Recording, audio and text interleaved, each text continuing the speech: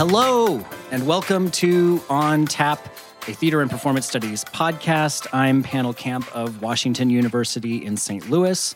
I am joined by Sarah Bei Jung of York University. Sarah, it is really great to see you in person again. I think the last time we were in the same room was at Circe 2020 in Providence, Rhode Island, recording episode 39 of this podcast in front of a live audience.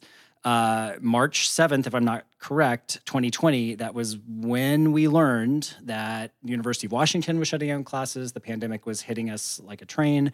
It's great to see you again. How have you been? I don't know. It's great to see you too, panel. I will say I picked a very strange moment to go into academic administration. So there's that.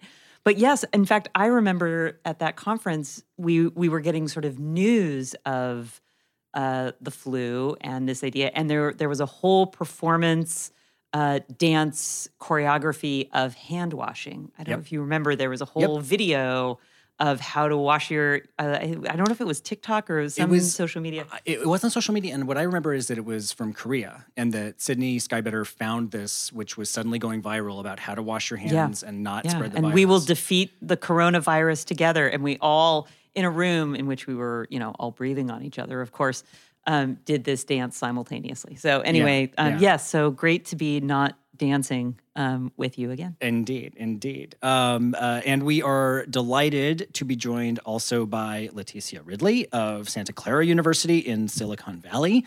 Leticia, it's great to record in person with you.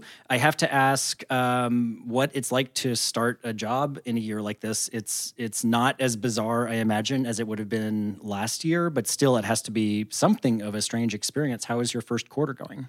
My first quarter is a whirlwind. I will say the transition from graduate student to assistant professor is a strange one. And it's also strange in that I'm teaching mostly first years, and the students haven't been in a college classroom before. So they're trying to figure it out while I'm also trying to figure it out. So they'll ask me certain things about the university. And I'm like, I just got here too. But I will say there's a renewed energy to be in community with one another. Especially in Silicon Valley, where a lot of the tech companies are moving away. And, so far, so good. One quarter almost down, two more perhaps to go. Hopefully, fingers crossed that COVID doesn't run more rampant than it already has in these upcoming winter months. Indeed. Yeah, I can't imagine. I mean, just the experience I remember of my first year, my first semester in a job, it's all so overstimulating anyway. And then that added layer of complications, it must be, I imagine it must be tough, but then I also, at least from my experience, I do feel like this year the students are really happy to be on campus, and that I bet gives you a bit of a shot in the arm and maybe makes things more exciting in a certain way. Also on the recording for this episode is Jordan Ely of the University of Maryland. Jordan and Leticia are the duo behind the Daughters of Lorraine podcast. We like to have them on the same episodes together when we can. Jordan, I was looking up your dramaturgy work and found the reviews that you've been writing for DC Metro Theater Arts. You wrote a review this summer of Angelica Sherry's play Berta Berta, the production at Everyman Theater in Baltimore, a wonderful review. And in that moment, I sort of realized with the reemergence of in-person theater, there are theater reviews again. There's theater criticism again. What, if you don't mind me asking, what was it like writing a piece of theater criticism after a long pause in live productions? So I actually did view this one virtually. So Everyman made them available virtually, so people could see it in person and also in a virtual setting. So I was actually able to view that from my home. But I am looking forward to returning back into in-person theater. Well, actually, I have been going to in-person theater.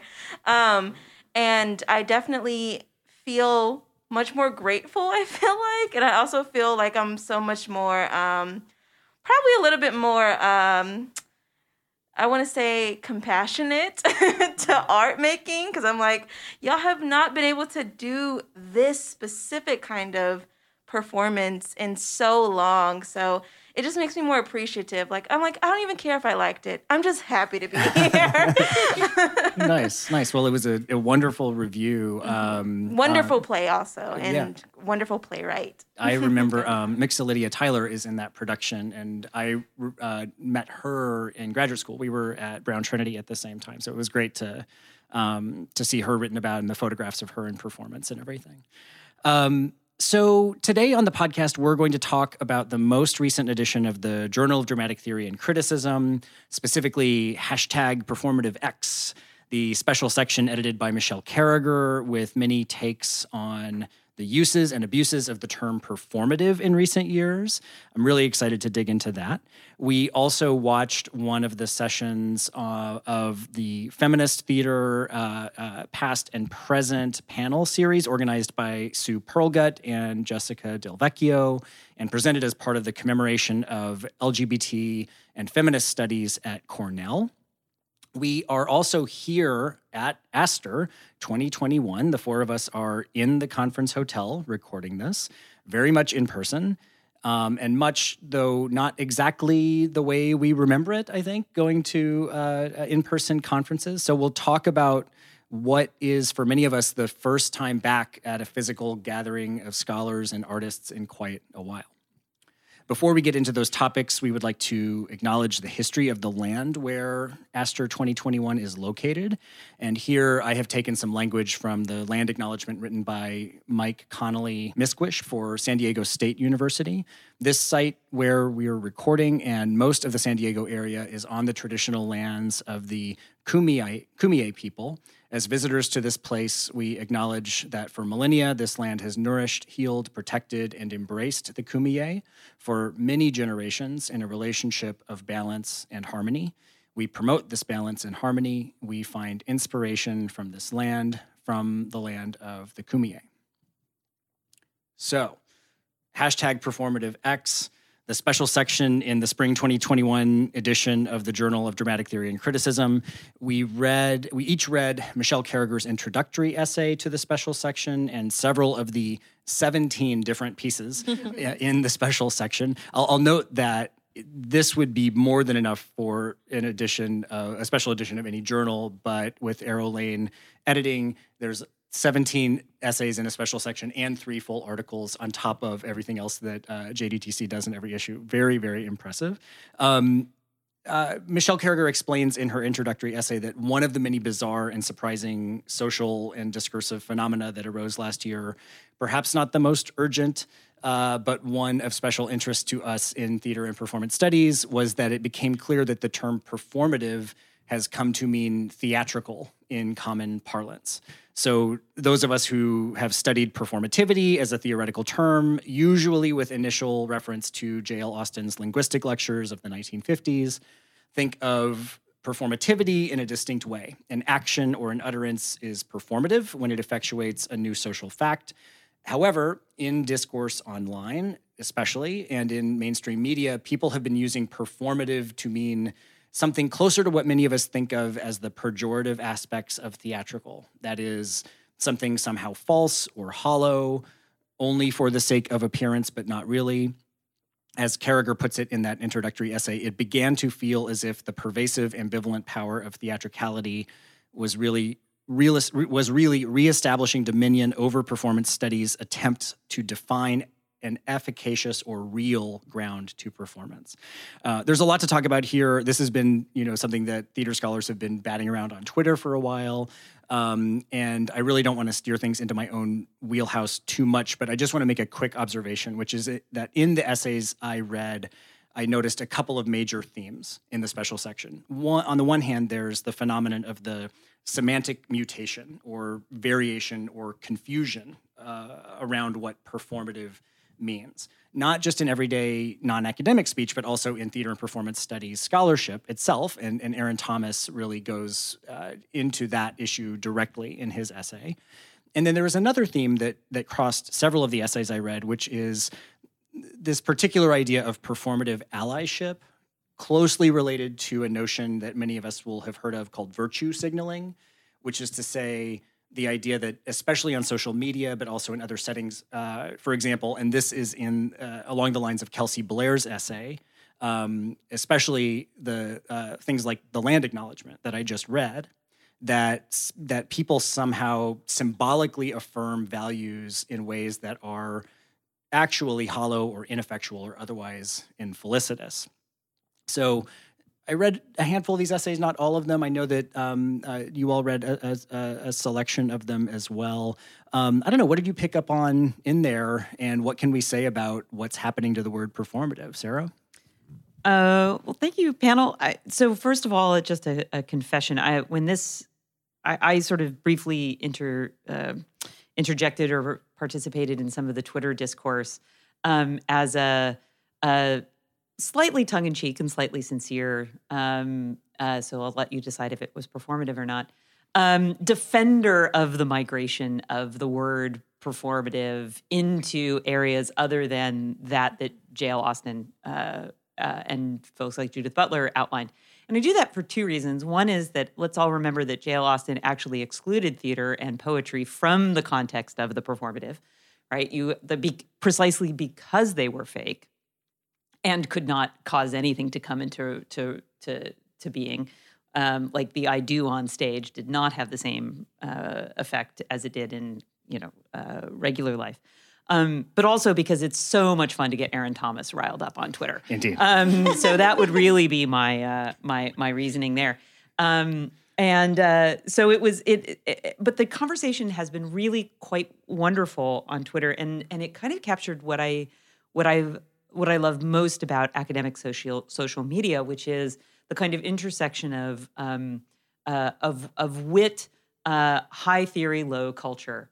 And I feel like in many of these essays, the spirit of that combination continued. And so I think, Patrick McKelvey's, the title, like, what is it? You're so performative, you probably think this essay is about you.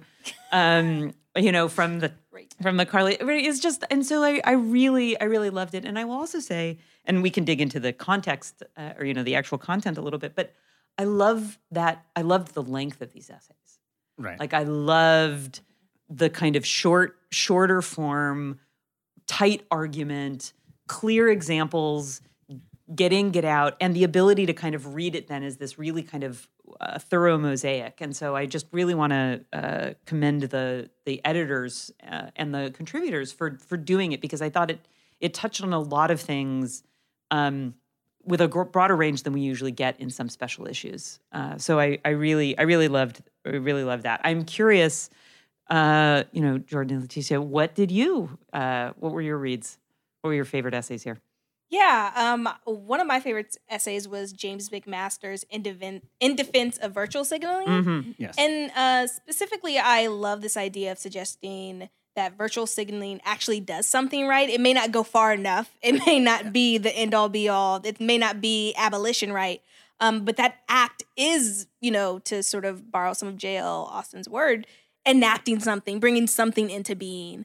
And there's something particularly to me about this moment that we're in with social media and the digital age that really expands our thinking about performative, right? Even if you even think of, Twitter and the use of memes and GIFs, or more recently, like TikTok, right? Like very performance spaces, right? That people can, I think, read as performative in that it's fake and or, not real. And that it really doesn't do anything. But I actually think that it is a way for us to sort of expand our language of performance studies in ways that I think are really exciting, that really are more expansive than we have in the past. Like we're all here at ASTR, and the whole conference theme is repetition. What? Theater and performance after repetition. Theater and performance after repetition, right? Which is going back to Richard Schechner and like trying to push the bounds of that definition. So I really loved this special issue. I also loved the length of it. And I really like the ways that we as a field are starting to sort of push very foundational concepts. Because I think even if, we may not all agree what performative is, I think that it really expands us to go in different ways, in different directions, that helps us define what performance studies is, even as we are saying, we don't have any definition. I heard that all through grad school. So I really enjoyed many of the essays that I read, and to me, the really thing that really stuck out, and panel, you said this, was the focus on social media that really, really stuck out to me. Yeah, it did to me as too. I want to hear, Jordan, what you thought as well. But I'll say this about James McMaster's essay, which I read as well, and I liked. To me, I appreciate what his argument is, how the notion that performative allyship actually does have some effect. It is not just a pure absence. It's not just something, insincere or we'd better be better off without it. I feel like many of us have probably had that experience he describes. You see something come through your feed, you think, okay, I need to post on this. I need to show people where I'm at. And you feel as though you have the power to sort of, put a flag in the ground and say, this is where I stand. And it creates some sort of social pressure, right? That you feel like you can say, I'm on this side of this cause, and it creates something. I wondered in that particular essay, though, if I would have liked to see more analysis of, or more, distinguishing between the way this works specifically as an online phenomenon, right? I mean, people virtue signal, or they, perform their allyship, et cetera, in other settings, but it really seems like this is kind of a social media phenomenon in certain ways. But I agree. I like that. I felt like he was quite on the other side of that thesis from Kelsey Blair, though, which I thought was interesting. Jordan, I'm curious to know what you read, what you liked. I also, in a way, want to ask you to respond to Sarah, who said, if I may paraphrase you in front of your own face, I'll turn away. Then in a way, it's not a problem, or it's not bad that people now use performative to essentially mean theatrical, that this isn't something we need to be upset about. I mean, how do you feel when you hear performative, people use the word performative in that way? I feel like I'm definitely one of those people that's like, no. Exactly. No. I remember being in a history class where we were reading something where a historian was using like the language of performance studies. I mean, they're citing Judith Butler, they're using Susan Lee Foster, they're talking about all of these different concepts. And a lot of the historians in that class were like, oh, what are you saying? Are you saying this is fake? Are you saying this is fictional? And I remember being like, y'all, no. Performance does not necessarily mean a fake event. But also performance, performative, and performativity are 3 different terms with 3 different meanings. And which one are we using? There's so many different languages of performance, blah, blah, blah, blah. So I'm definitely one of those people, when I saw the term performative allyship, I was like, I mean, don't we want allies to perform? I mean, does that necessarily mean that it is fake or feigned or anything like I wouldn't want someone who considered themselves to be an ally, for example, to not do anything. So I think allyship has to in some way be performative in order for it to just not be something that people call themselves. But that's another conversation for another day.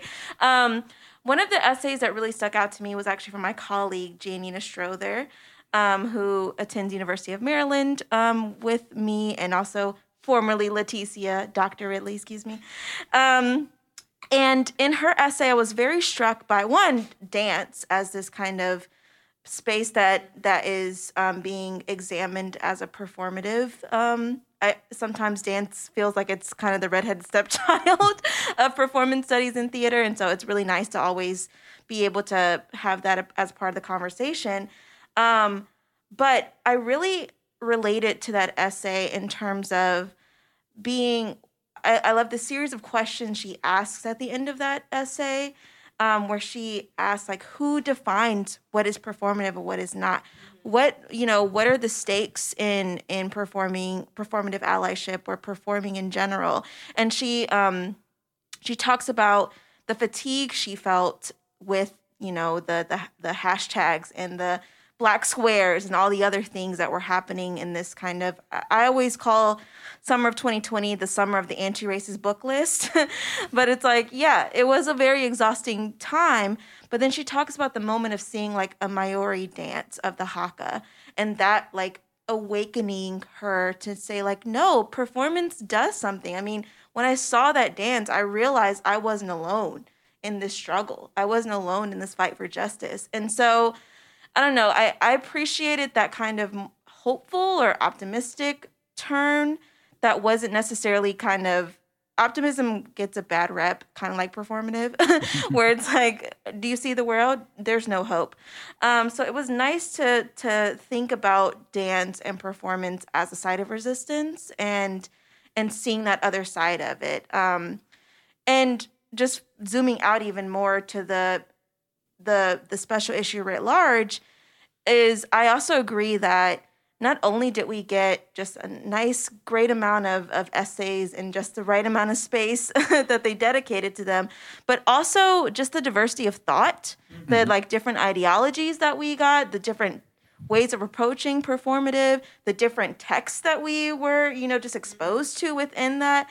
I really appreciate it. I think this is just structurally speaking a really great model for special issues to come, especially ones that deal with something that's so topical, because we know that academic publishing can take so long. So like I was very impressed by one, that they were able to put this together in such a short amount of time, and also being able to still be relevant, because oftentimes, you put in an essay that you wrote 3 years ago and you're like, do I even still feel the same?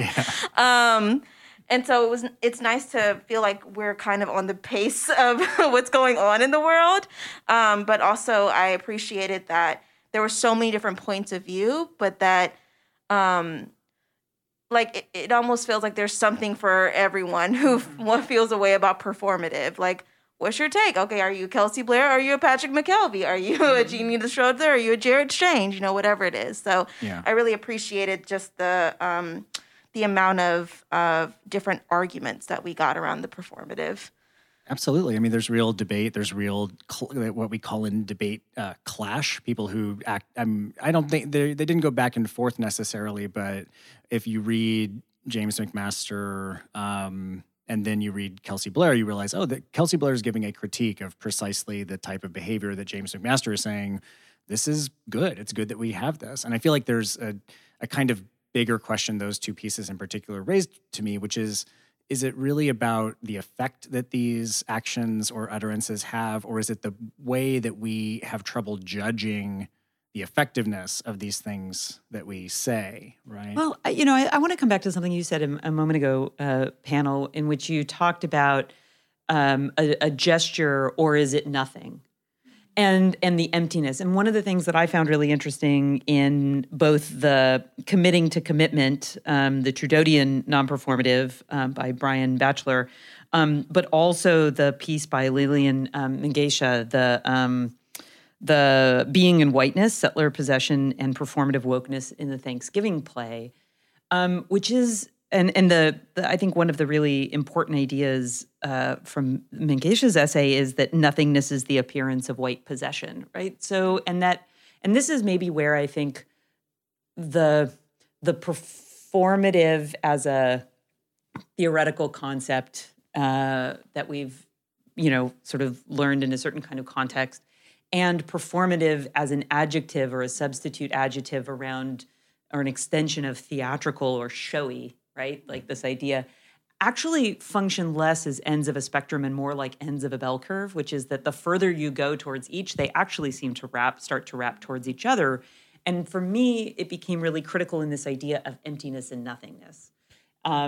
Somewhat in the idea of a structuring absence, but also in the fact that any act is an act of something.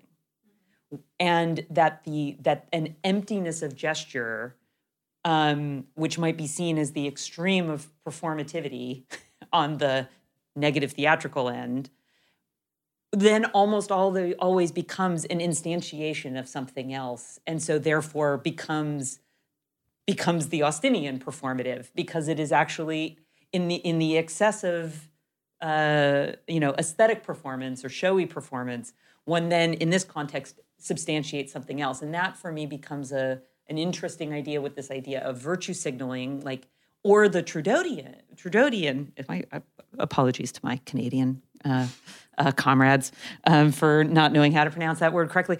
But the idea that his getting it wrong, in fact, gets something else right if we're reading it correctly, which then, for me, reflects back on John Fletcher's really wonderful plenary and from several years ago, and work in which he imagines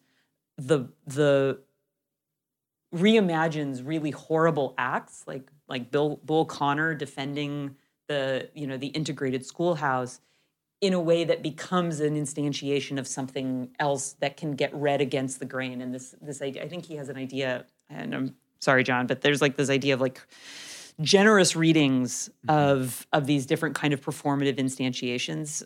He refers to Fred Phelps and the church protests of service people. Anyway, I'm going on and on, so I'll stop there. But for me, there are a number of ways that you can kind of read these essays through different combinations that get at some really, for me, again, and I'll use this as a way of defending my own, that defend the expansiveness and the capaciousness of performative as an idea and as a word. Yeah, I think it gets there. I think in a way, the provocation that starts this all out, or the inciting incident, is this notion that people are using performative in this new way. It's not technical the way that the definitions are that we understand in the field, and it's definitely negative. No one says you're being a performative ally, and what they mean is that you're being a great ally. Mm-hmm. And my sense is that it has become that way just because maybe this is not a suitably complex or complicated explanation, but that over the years, as performance studies and theories of performativity have become sort of standard in college and graduate education, that there's become this idea that, performative is the smart way to say theatrical or showy, right? And that I feel like a lot of people have read Judith Butler, they have read Austen, they understand what it means, or they understood what it means, but now it's just become this sort of sophisticated way, a way of marking yourself as being college educated, and saying that something is, sort of hollow or empty or showy or fake. I just want to make special mention of Aaron Thomas's essay, which I think is super, super useful. Having read what he says about uses of the performative on Twitter, I expected this to be kind of a rant. It's not a rant. It's an extremely rigorous, methodical survey of the different ways that the term performative has been used in our field. And just to give one little example, I have been one of those people in the past who has, chastised other people for not using performative correctly. I wrote a book review of my friend and colleague Logan Connor's book. Logan's at Astor. What's up, Logan? I assume you're listening. If you're not, you don't need to reply. In any case, you don't need to reply. You have 24 hours to respond. You have 24 hours to respond. This podcast will just deconstruct. This podcast will deconstruct. But I took him to task for using, I think in my review, the little part of the book review at the end where you're supposed to say something that could be better. I said that he uses the term performative without an apparent cognizance of that of the meaning of the term in performance studies.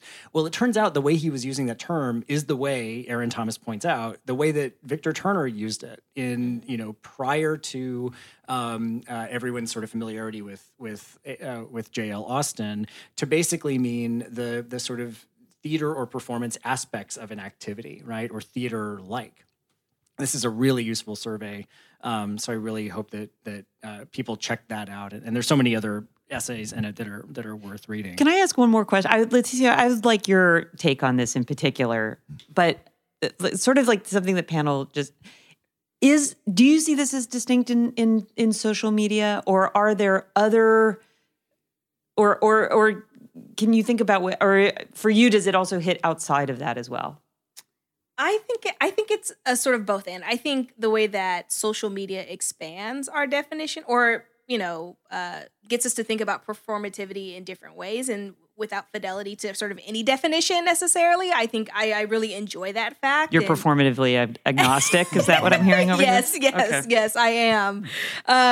Because I think there's sometimes I wonder in our field, what is the use of sort of these foundational concepts or definitions that we hold so tight to, right? Like, what work do they do for us now in a world that's ever changing? Like you mentioned earlier, Sarah, about like the changing context, right, of when J.L. Austin was writing, right? And what use is that for us today? And I'm not saying we throw the baby out with the bathwater, but I'm always curious, and I see this particularly as a social media phenomenon, is that it allows folks to throw things on the wall and see if the spaghetti sticks. And it generates more discourse, not in a sense to try to be correct, not in a sense of like I'm trying to get cited so I can get tenured or you know whatever it is. But people are just trying out ideas. And sometimes people just throw things on the wall just to see a reaction that could be read as like even stuff that they don't believe could be read as performative. I will say I do see it, I think, in other places. In traditional, other sort of like spectacular performances, in sports in particular, if you look what the men on the bench are doing, very performative. They're not that hype. They see LeBron James dunk all the time. And now this is just this is huge. You have Dwight Howard running back and forth the baseline. It's not that big of a deal, right? But I think there is a certain sort of performativity even with that, in which they're trying to sort of hype up the rest of the fans. So sports actually seems like a really interesting place where performative means both things simultaneously, right? It is showy and maybe lacks authenticity of a certain kind. Yep. And yet, because sports is never an empty gesture, yep, it also brings something into being, because what is a game unless it is actively being played? So one has to perform it anyway, but it also then becomes, and it is a true social phenomena, right? Like, I mean, and quite a significant one, right? Mm-hmm, mm-hmm. Probably more people watch the Super Bowl than get married on that particular day. So, that's a wonderful example. Quantify. You should write that paper. It's yours. I don't know. Well, I hope listeners will, if they have not already, check out the special section and in fact, check out the entire edition of the journal that came out in spring 2021. Really, really fantastic work. We wanted to talk also about feminist theater, past and present. This is a series of panels about feminist theater organized by Sue Perlgut and Jessica Del Vecchio. And these panels are all being featured as part of the celebration of the 30th anniversary of LGBT studies at Cornell and the 50th anniversary of feminist gender and sexuality studies at Cornell, formerly known as women's studies. The first of these three sessions, entitled The Personal is Political and Performable, was held on September 30th, and it examined feminist theater groups active during the second wave women's liberation movement. Sarah Warner moderated the panel, and it featured Roberta Sklar and Sandra Siegel of the Women's Experimental Theater, Bobby Osabel of Caravan Theater, Martha Bosing of At the Foot of the Mountain Theater. That you can actually check out on YouTube. We'll put links up on the podcast website. We watched the second of the three sessions called Theater in the Third Wave, which looked at feminist performance in the 1980s and 90s. The third of these three sessions will look at the last 10 years, and that is going to be held on November 18th. You'll still be able to register for that and watch it live. So each of these sessions features important feminist theater practitioners and scholars. The session we watched was moderated by Elisa Solomon. It featured Marga Gomez, Deb Margolin, Carmelita Tropicana, Mo Angelos of Five Lesbian Brothers. And it was just great, just a delight. I could go on and on, but I want to hear what my co-hosts thought about it. I don't know. We were waiting for panel to finish explaining feminist theater to us. Listen, I feel like I have to tee these up for the listeners and build excitement, and I have no opinions. I'm just here to serve. But I don't know. What did I ask the Daughters of Lorraine? In the vein of your own sort of, I don't know, identifying yourself in a generational tradition, let's say, by virtue of the podcast's name. What did you think about this session that we watched? Yeah. So I found so many things about it to be really instructive about thinking about feminist theater history. Specifically looking, I appreciated the genealogy of the entire like structure of this celebration in general, thinking about decades and when and how particular artists came to be and how this idea of feminist theater, which I'd love to hear people try to define in a moment. But something that I kind of grabbed onto is, I believe it was Deb Margolin was saying, when the lights came up on a woman on stage, it is a radical act. And she used the word radical a lot to think about the interventions that these feminist theater companies were making in the 80s and 90s. And, you know, for me, I found it very telling that so many of the women on the panel were solo performers. And, you know, it made me think about the uses of that particular like form of performance making as a feminist, like as inherently has to be feminist, like based on, you know, who is embodying it and in what moment and in what context. I mean, having to look at a woman, right, for an hour at least, minimum, right, is something that was really pioneered by those performance artists in the 70s, 80s, and 90s. So, you know, looking at the ways that these women were basically forcing your eyes on them, I think is really powerful and important. I was, you know, thinking about the absence of Black women on this panel, and in thinking about that particular perspective on feminism and feminist theater, and, you know, what that might have looked like had a Black woman or Black femme been included in this conversation, or even the conversation even zooming out to think about Blackness within the feminist movements, which we know from second wave feminism had a lot of problems when it comes is that a good word? Problems when it came to thinking specifically around the issues that affected Black women. So it also, when viewing this panel, I did want to think about the ways that theater sometimes erases, not sometimes, it does absolutely 100% erase and extract from Black women. And so what would a Black woman have brought to this conversation around radical acts, feminism, gendered explorations in performance art?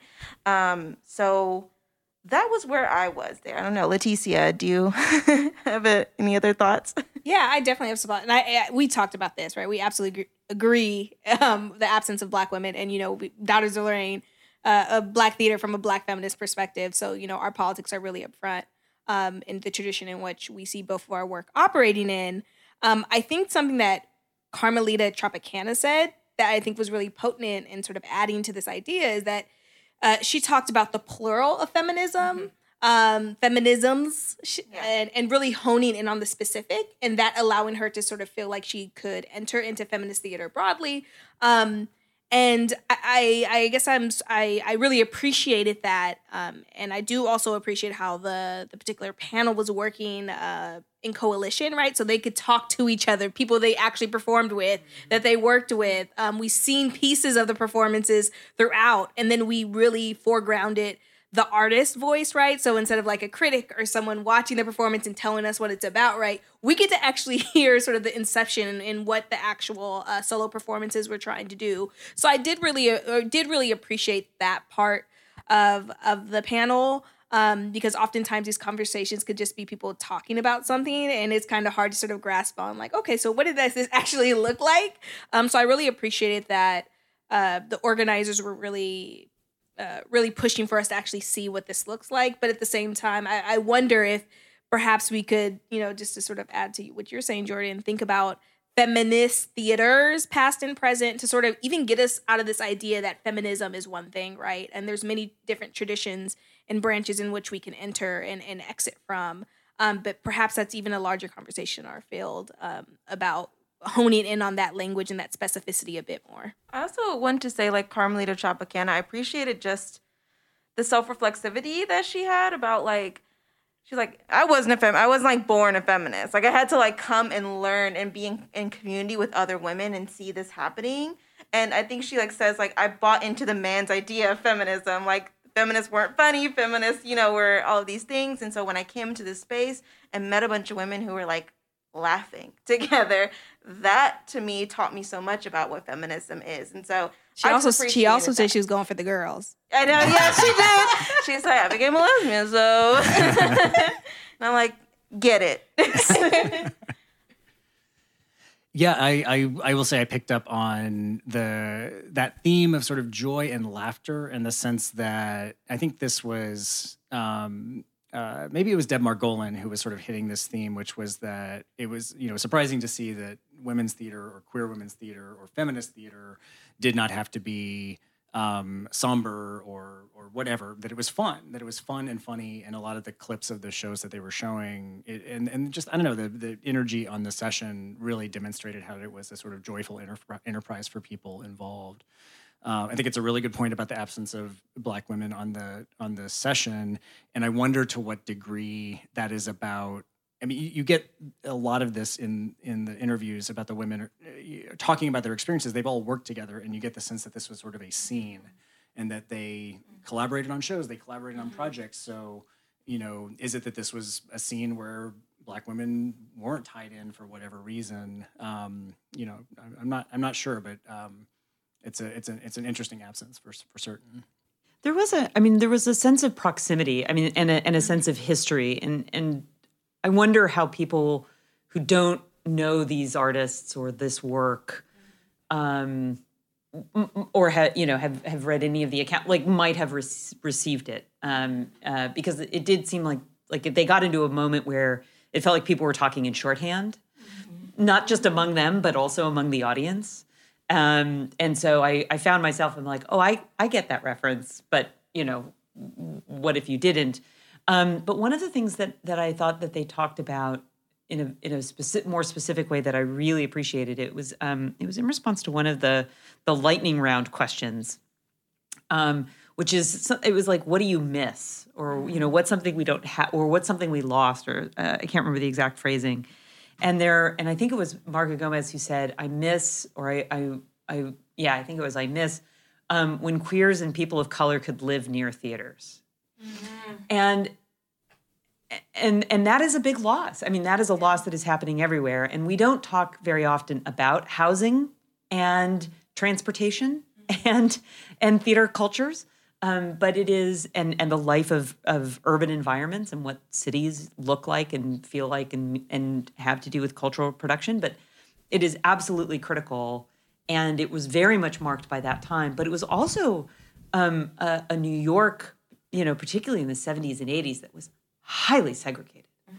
So the idea of who lives near what theaters and what spaces and draws community, because these things, it was before the internet. Like, there were zines and flyers you could put on telephone poles, but it was like who you had proximity to. And so it also, I found myself also reflecting on like, what are the larger networks of community and proximity that underlie not just feminist theaters of Wow Cafe and that period, but more broadly, and then really reflecting on a time in New York, which for all the things that we sort of think of as enchanted about that time, or the things that were possible, like when you could have a really cruddy apartment near a very cool theater, there was also so much distance. And there were boundaries that did not get crossed, and somebody mentioned it too, like, oh, back when, I can't remember what they said, like back when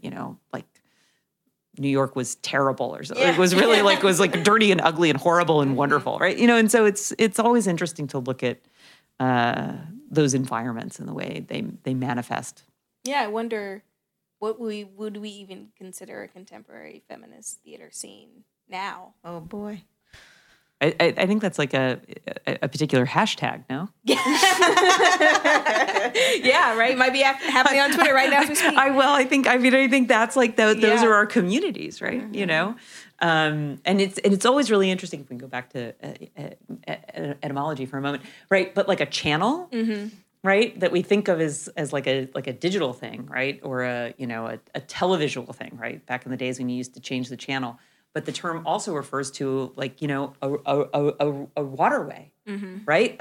Something that directs a concentration of same in between two points, usually water or something like that. And so there are all these channels that we get locked into historically that were physical and material, but now I think they're more cultural and digital. Mm-hmm. And so, yeah. It's like, in which neighborhood hashtag are you hanging out? Yeah, and they will answer our question because the next panel is going to be to the present of what feminist theater is. And I also wonder, and this is something I'm thinking about in my own work as I'm putting together my book proposal, is thinking about in our field when women of color become worthy of study or worthy of being a part of a larger manuscript, right? And is there a tendency to create, panels like this and, manuscripts about things that happened in the past when it's attached to women? So women's worth only become useful in that, like, it already happened and now we can reflect on it. And I wonder if there's something similar happening with feminist theater, right? That we can now reflect and be like, oh, that was really useful in a way that we couldn't in the contemporary moment. And I wonder sometimes if the focus on the past limits our scope of what it's doing in the now. That's interesting because I think there's so many dynamics going on here that resonate with other sort of proximal phenomena. In a way, this is a sort of generational thing. It's commemorating sexuality, feminist studies at Cornell. It reminds me of the sort of retrospectives that were happening last year with Fornes's work, with Adrienne Kennedy, where it's a sense of here are these major figures in American theater. They are around, but have we had the moment where we do a retrospective and we, get the sort of testimony that we can or restage the work? Leticia, you asked the question a few minutes ago, what is a feminist theater collective now or a feminist theater sort of scene now? And in a way, I got the sense from the narratives we saw that many of the women had a similar experience, which was that they were refugees, or they were sort of young people looking for their place in the world and found this community where there were other women, other queer women making this new kind of work they had no idea existed. And they sort of made a home for themselves, an artistic and a social home for themselves. Maybe the analogy now would be trans people, non-binary people, gender non-conforming people who perhaps are similarly looking for ways that their experience, their life can be presented on stage, and rather than wanting to fit themselves into the gender molds that exist or have existed, that there would be an impulse to create a new theater. And that's not the same thing as a feminist theater collective or scene. But it seemed to me that what was being described here was a kind of emergent moment or an emergent artistic vocabulary, artistic community. So I don't know that the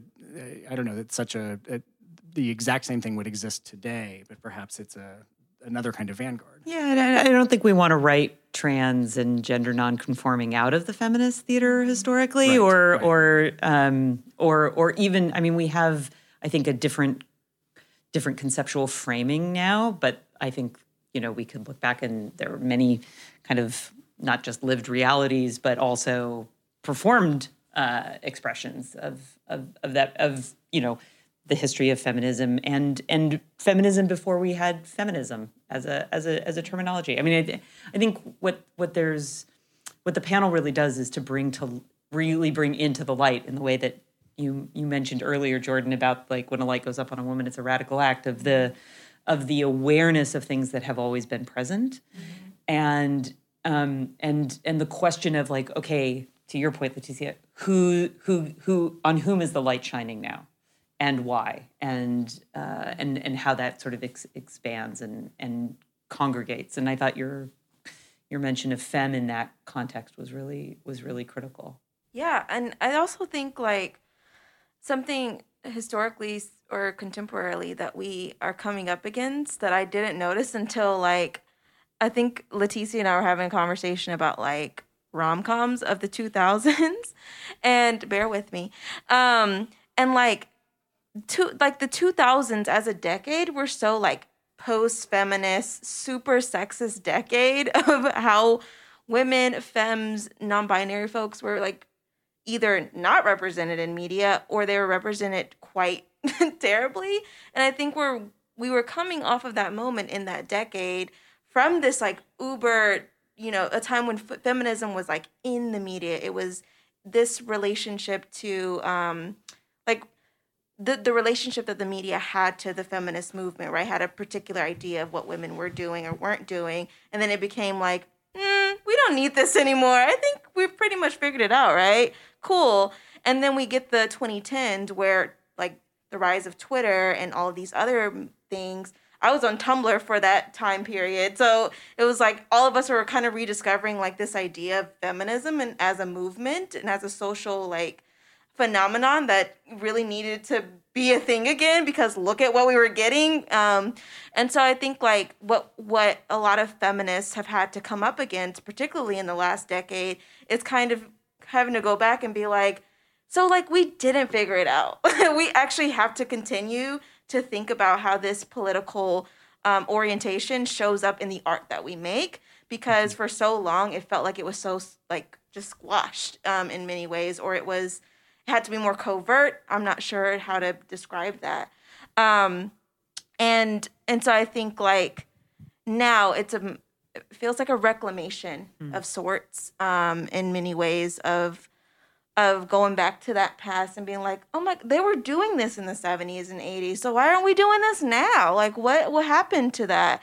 And so I wonder if, even sometimes I feel like within theater scholarship, it feels like there's not as much as I can identify, older feminist scholars that like I can just be like, oh yeah, Jill Dolan, Stacey Wolf, Margaret Wilkerson, et cetera, et cetera. Now it's sometimes when I think about where's that like crop of like feminist scholars who are doing that work, right? It sometimes feels more decentralized. And so I wonder now, if there can be a renaissance of sorts around how we produce feminist scholarship about theater and performance. Yeah, we were just talking about Black feminist performance and theater scholarship. Like we were like, who are like our foremothers, right? But who are also the people that are working alongside us in this field? And I think it was one hand that we were like, okay, anybody else? And I'm curious about that turn. I'm curious. And again, you could say this about indigenous feminists, Chicana feminisms, like similarly, right? Is as a field, I guess I'm curious of where have all the feminists gone? Yeah, where have all the feminists gone? Yeah, right. Why aren't we hearing these feminist voices? Right, like we have Women in Performance as a journal, but what if there was like a feminist study version of a theater performance journal? Yeah, and like it's always there. It's an undercurrent, right? So like we know that there are many scholars who dialogue with, utilize, and employ feminist theory throughout their works. So it's less so about like whether or not people are thinking about feminism or being informed by feminist scholarship. But I don't know, it's like that conscientious, I don't know, like identification or whatever it might be that I just wonder about. It's a great question, and the way there are analogs in our field, I think, is a really important thing to think about. And to that end, I think it would be great to check out the session on the immediate past, which is coming again November 18th, and we can all register for. Yeah, this is a great teaching tool, I would say, to bring into your classrooms, to sort of bring in for students what feminist theater looked like in a time where they weren't alive. I had the exact same thought, which is that if I'm not teaching a class now where it would fit, but what a great way to introduce students to the WOW Cafe and to Split Britches, et cetera, et cetera. It's a great teaching tool. Well, we're here at the Westin Gaslamp in San Diego for Astor 2021, Theater and Performance After Repetition. But it's not just another Astor, right? It's an asterisk. Oh. She got it. She got it. Thank you. I'll be here all episode. Thank you. As I mentioned, for many of us, for most of us, this is the return to in-person scholarly conferences after a long hiatus. There are really some interesting wrinkles to it that are related to the pandemic, but not just that. San Diego and this hotel were originally going to be the site of Astor's 2018 conference, which was canceled to avoid asking members to cross a picket line. Then 2 years later, Astor was canceled again, this time because of the pandemic. But this time, the conference organizers effectively postponed the event, preserved a lot of the programming and planning that was underway for 2020, and moved it a year forward to this week. So in a way, this has remnants of the conference that was going to be in 2018 in a sort of substantial way. It's also the conference that was going to be in 2020. You can actually go on Astor's website and find the full program for the 2020 conference, Theater and Performance After Repetition, completely different document, but a lot of the same panels, working groups, et cetera. And then you can attend the conference today. But of course, you can't because you're on a podcast listening to this after the conference is concluded. So you would have to do some really fancy repetition to be able to catch up with that. But theoretically, yeah, this was an editorial but you're so right because we're not releasing this until after the conference will have been done for a while. In the quantum podcast, you can listen to this podcast and then go back and relive Astor 2021. Once the unidirectionality of time has been defeated, you too can attend this conference. Well, we're being glib, but it really needs to be acknowledged that it's in another sense that many of you cannot attend because lots of people can't attend this conference. Some people are immunocompromised, and it's just too risky. Some people are concerned about kids who haven't been vaccinated. There are many of us, travel has become incredibly difficult. Travel is difficult. Yeah. There are universities that still aren't supporting research travel this year, and that makes it impossible to afford. So, in a way, it's still not a typical Astor. But there's a lot on offer, and we wanted to talk about it. So I guess I'll just throw this question to the group. What are you all participating in here at Astor? What are you looking forward to seeing? What's this experience like being back at a conference? I will say, I'm going to say this because this is my first time ever being able to afford to stay in a conference hotel because it's really costly. And that's only because I have an assistant professor position. So this is the first time I'm in the building and not down the street. So that's nice, I will say. But I'm excited to be here in the sense to be a part of discourse and conversation with so many of my colleagues. And, I'm presenting some of my work from my dissertation that will then make it into my book. For the first time ever. So I was very tight-lipped with my dissertation. I never presented any of the work from it. So this ASTR will actually be the first time that I'll be presenting on Beyonce's digital doubles is what I'm calling it. So I'm really excited about that. It's so good, everyone. Jordan reads all my work, so she actually knows what I'm talking about. But I'm also excited because Alicia Harris and Brandon Jacob Jenkins is going to be here. I'm a huge fan of Alicia Harris's work. And I'm excited to sort of just, hear what they have to say in their dialogue and their conversation. So. And I am a part of a working group actually organized by Dr. Leticia Ridley and Dr. Melissa Blanco Borelli called Repetition and the Human. And or is it Disavowals of Humanity and Performance or something like that? Repetition and the Human, Disavowals of Humanity and Performance.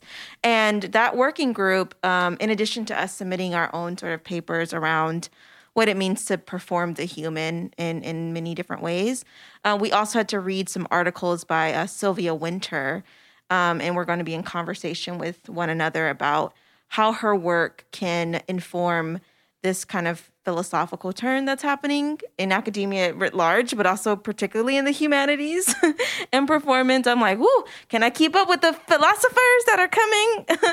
But I appreciate this working group, particularly because this idea of the post-human or post-humanity studies or post-humanism can often be framed in a very Eurocentric white Western model. And so what is it? I appreciate the organizers of the group, Dr. Ridley and Dr. Blanco Borelli, for situating this idea within Black feminist studies and Black critical theory and thinking about how a scholar from the Caribbean is conceptualizing the human, and getting us to think from that perspective. A perspective I would say that I always think from, but it's great to bring that perspective into performance studies, which kind of can feel a little bit more marginalized within our field. So I'm excited. She was a playwright. Sylvia Wynter was a playwright. Sylvia Wynter was a playwright. She also wanted to be a performer and wanted to be an actress. So yeah, a lot of people do not talk about that when they talk about her philosophical work. I'm like, it's deeply informed by performance. So exciting. Sounds like a great working group, really. Sarah? So I just finished my last meeting on the executive committee. So I'm congratulations, stepping down to from freedom. That. Thank you. And then I'm here to record the podcast, but not. I'm actually. This is a rare conference where I'm not presenting, in part because I wasn't sure if I was going to be able to be here in person, because of the border. But I do just want to say I'm very much looking forward to Marla Carlson's presidential address. She is finishing her term as president, probably the least precedented presidency of the ASTR history. But she's in this sense bringing back something in a full, presentation of her thoughts and research and work. And she's going to be talking in part about the show Blindness that circulated as a kind of socially distant theater, I think originally at the Don Marwar House, but then toured internationally. So I'm really looking forward to those thoughts. But a big kudos to everybody who has made the conference possible and has kind of hung in there through it. Conferences organizers for sure, but also the ASTR leadership team, and to everybody who found a way to be here. I think it's a really great experience, and hopefully we can just keep making it more accessible in the future, so everybody can be here next time. Indeed. I hope so. Yeah, Sarah, like you, I'm doing even less, which is not unusual than you are. I'm here to record the podcast. That's it. I'm not in the conference program at all, not on the EC, but really glad to be here for this. I'm looking forward to the first plenary session tomorrow morning, Untimely Humans. We're recording on Thursday afternoon. There have been a couple of working sessions or a couple of groups of working sessions that have gone ahead, but tonight we'll have the conference reception and welcome, and I'm just looking forward to catching plenaries, and I may drop in on a working session. Dropping in on a working session is always kind of a weird thing. I mean, being in a working session is frequently a weird thing, and often they're really good. Sometimes, I don't know, it's frequently a really rewarding experience. Sometimes, I don't know, you kind of wonder why you're paired with the people you're paired with. And then there's always the weird, sort of quasi-public nature of it. The doors are open to the room. You can go in if you're interested in the topic and listen to people continue the conversation that they've been having for weeks or months, or in this case, years, because a lot of these working sessions were constituted more than a year ago and have been, going, anticipating a meeting for a long time.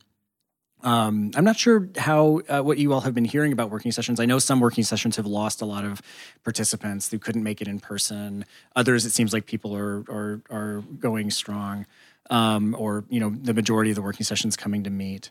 I have felt like in just the less than 24 hours that I've been here, really foremost just the kind of shock of seeing people again. And this is something that is sort of an ongoing experience of the pandemic. You're in a room and there are people and you haven't seen them for a couple of years, and it's a little bit, I don't know about you all, I find conferences in general to be a little bit social anxiety provoking, more so than a lot of socializing that happens. And so now seeing people and being in the same room or the same space, and these are the people in the profession that you know, it's a little bit, I don't know, there's some jitters there, honestly. Yes. Yeah, I'd like to speak. No, I'm kidding. Yeah, I definitely, I remember like tweeting last year before I made my Irish goodbye from Twitter, like social anxiety in the time of social distancing.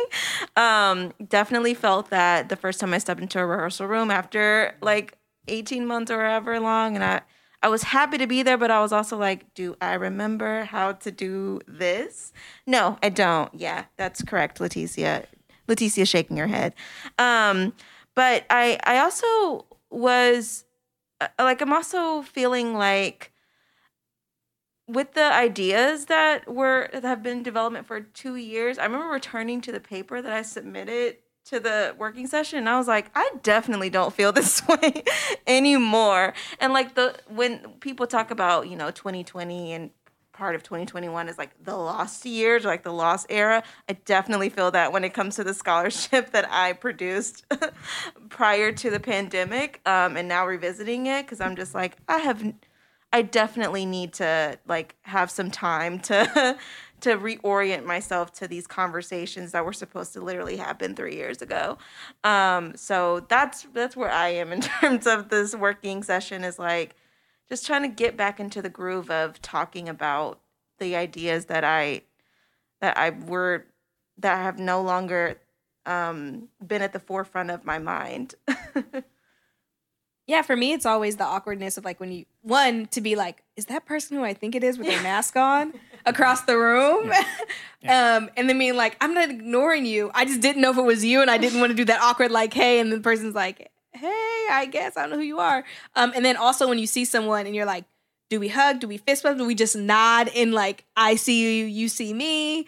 And just trying to navigate, sociality in COVID-19, because we're still very much in it, right? And how do you navigate that in like a conference setting now?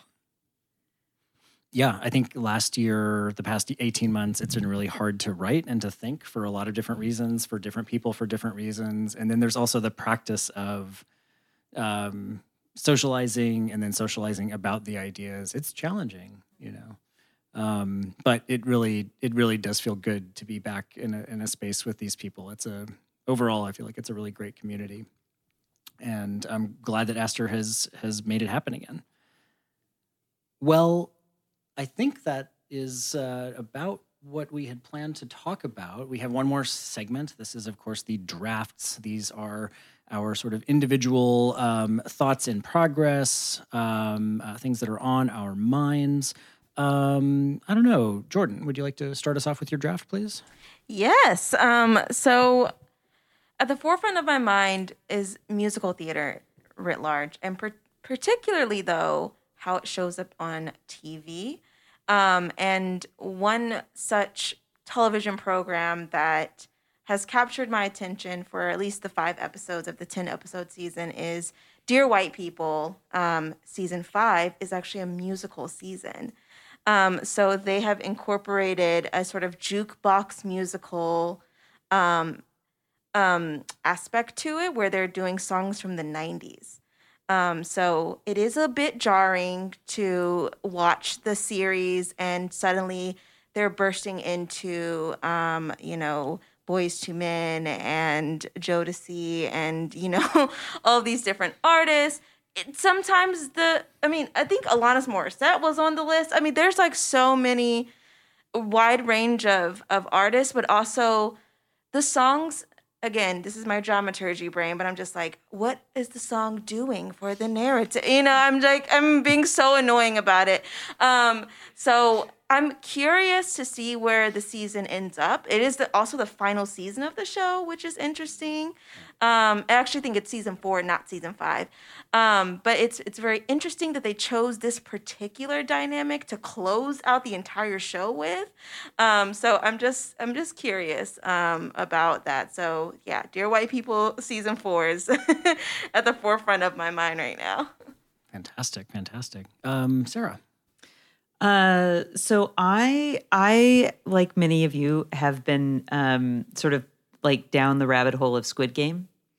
And as part of a larger look at, and this is not an informed opinion at all, but just a sort of amazement at the success of the Korean national cultural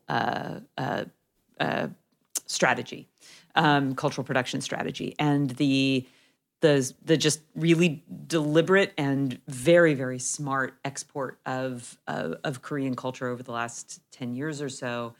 I would not consider myself ARMY for BTS, but I live with, so I identify as ARMY wife. Hashtag ARMY wife. And I really, I find it quite amazing. And for me, the question is like, why is this, what about now? Why is this work becoming so popular so fast? And I would say part of it is an unbelievable technological sophistication and a really, really thoughtful, like, again, a national culture strategy. But also just like the right thing at the right moment, and the ways in which, you know, BTS and other K-pop is capturing global imaginations, and the way that Squid Game is off the chart in terms of how successful it is relative to. I mean, it is literally a global phenomenon, very much akin to the way that BTS is a global phenomenon. And so I've been just. Again, and I lack the cultural awareness. I lack the language to be able to really make sense or answer any of these questions. So I just sort of sit in my own ignorance, waiting for people smarter than I am to tell me what to think about it. So in these cases, K-pop, Squid Game, it's not that these are just hits in Korea that have happened to catch on elsewhere, but that they're being produced for a global audience. There's what is it called? I think it's K4.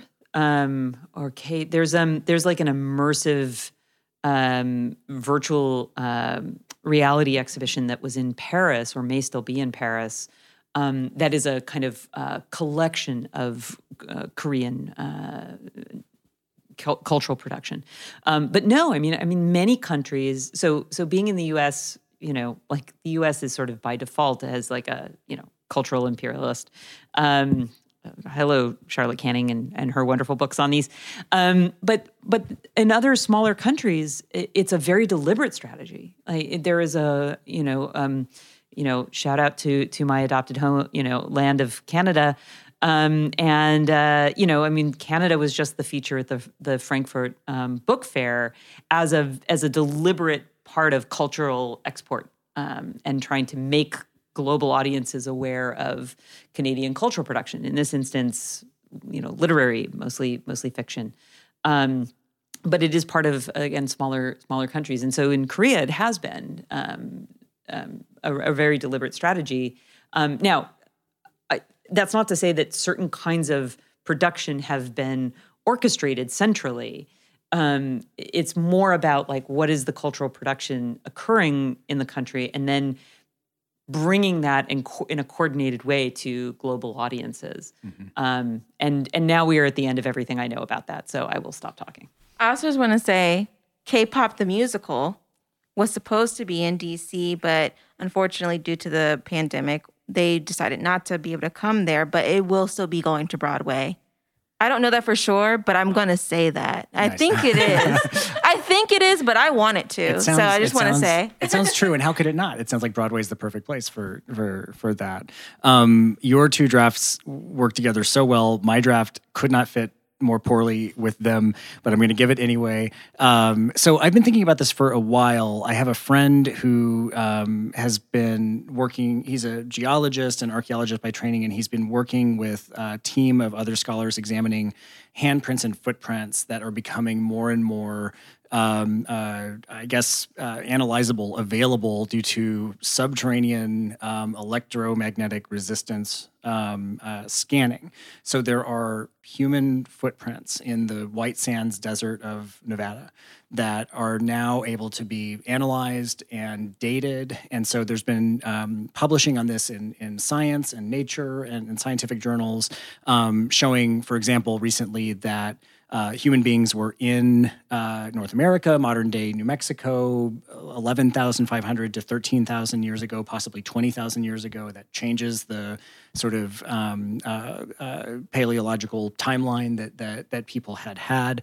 There's another study that was just published, kind of an amazing discovery, showing images of children's hand and footprints on a panel in a hot springs in the Tibetan plateau that are estimated to be 200,000 years old.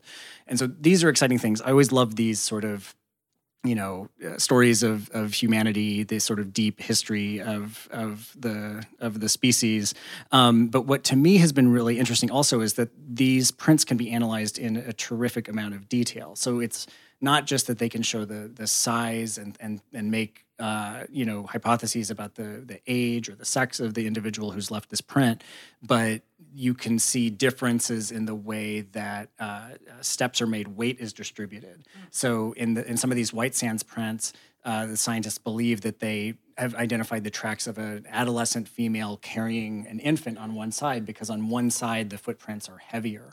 And they can track their interactions with other animals. They can see where the humans have crossed prints of like a giant sloth on one on one part of their journey, and then had their prints crossed by the animal in another. And my friend who works on these teams has been asking me about his hypothesis that some of this shows artistic creation.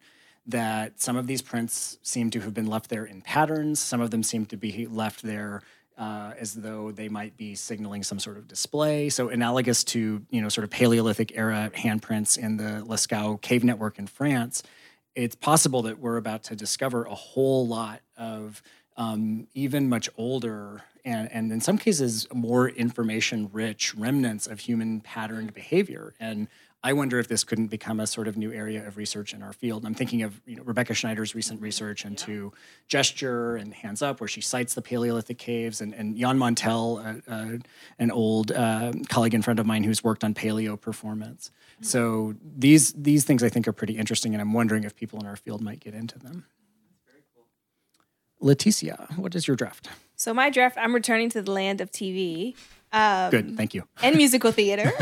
Good. Oh, wow. To talk about Schmigadoon, which is on Apple TV, which for the folks who may not know what that is, what the show's about, it's a parody and homage to sort of golden age musicals. And I really enjoyed it, and it was a fun time. I will say, in my excitement about it, I was talking to Jordan about it, and I told her, I was like, I'm going to cite you on this.